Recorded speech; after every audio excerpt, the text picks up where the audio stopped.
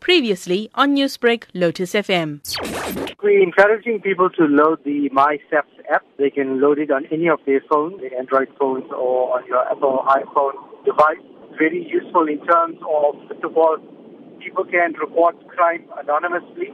So if they have information on criminality, for example, they can report it on.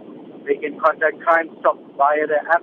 They can also look for the nearest police station if they have the app loaded on their phone. So if they're in an area they're not familiar with, they can just go onto the app and just look for the nearest police station, and the app will direct them to the nearest police station. We're talking about being proactive and reporting criminality, any information on crime. However, obviously, if you're a victim of crime yourself, you will still have to open a criminal docket for further investigation. Since the app was launched a few weeks ago, what has been the response on the app from South Africans in terms of providing police with tip-offs in relation to crime? It's a very easy and a much more easier thing to do because you don't even have to phone the Crime Stop line. You can just go on the app and report any information you have on criminality. South Africans have for years been complaining about the country's escalating crime rate.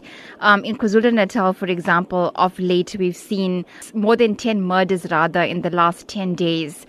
To what degree does this app is a call to action when it comes to dealing with crime?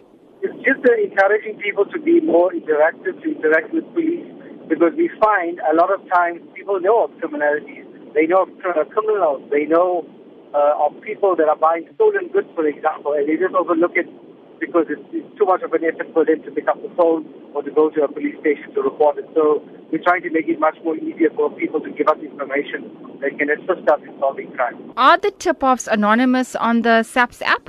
That's correct, yeah. Like the Crime Stop line, people can remain anonymous if they want to give us any tip-off. Newsbreak, Lotus FM, powered by SABC News.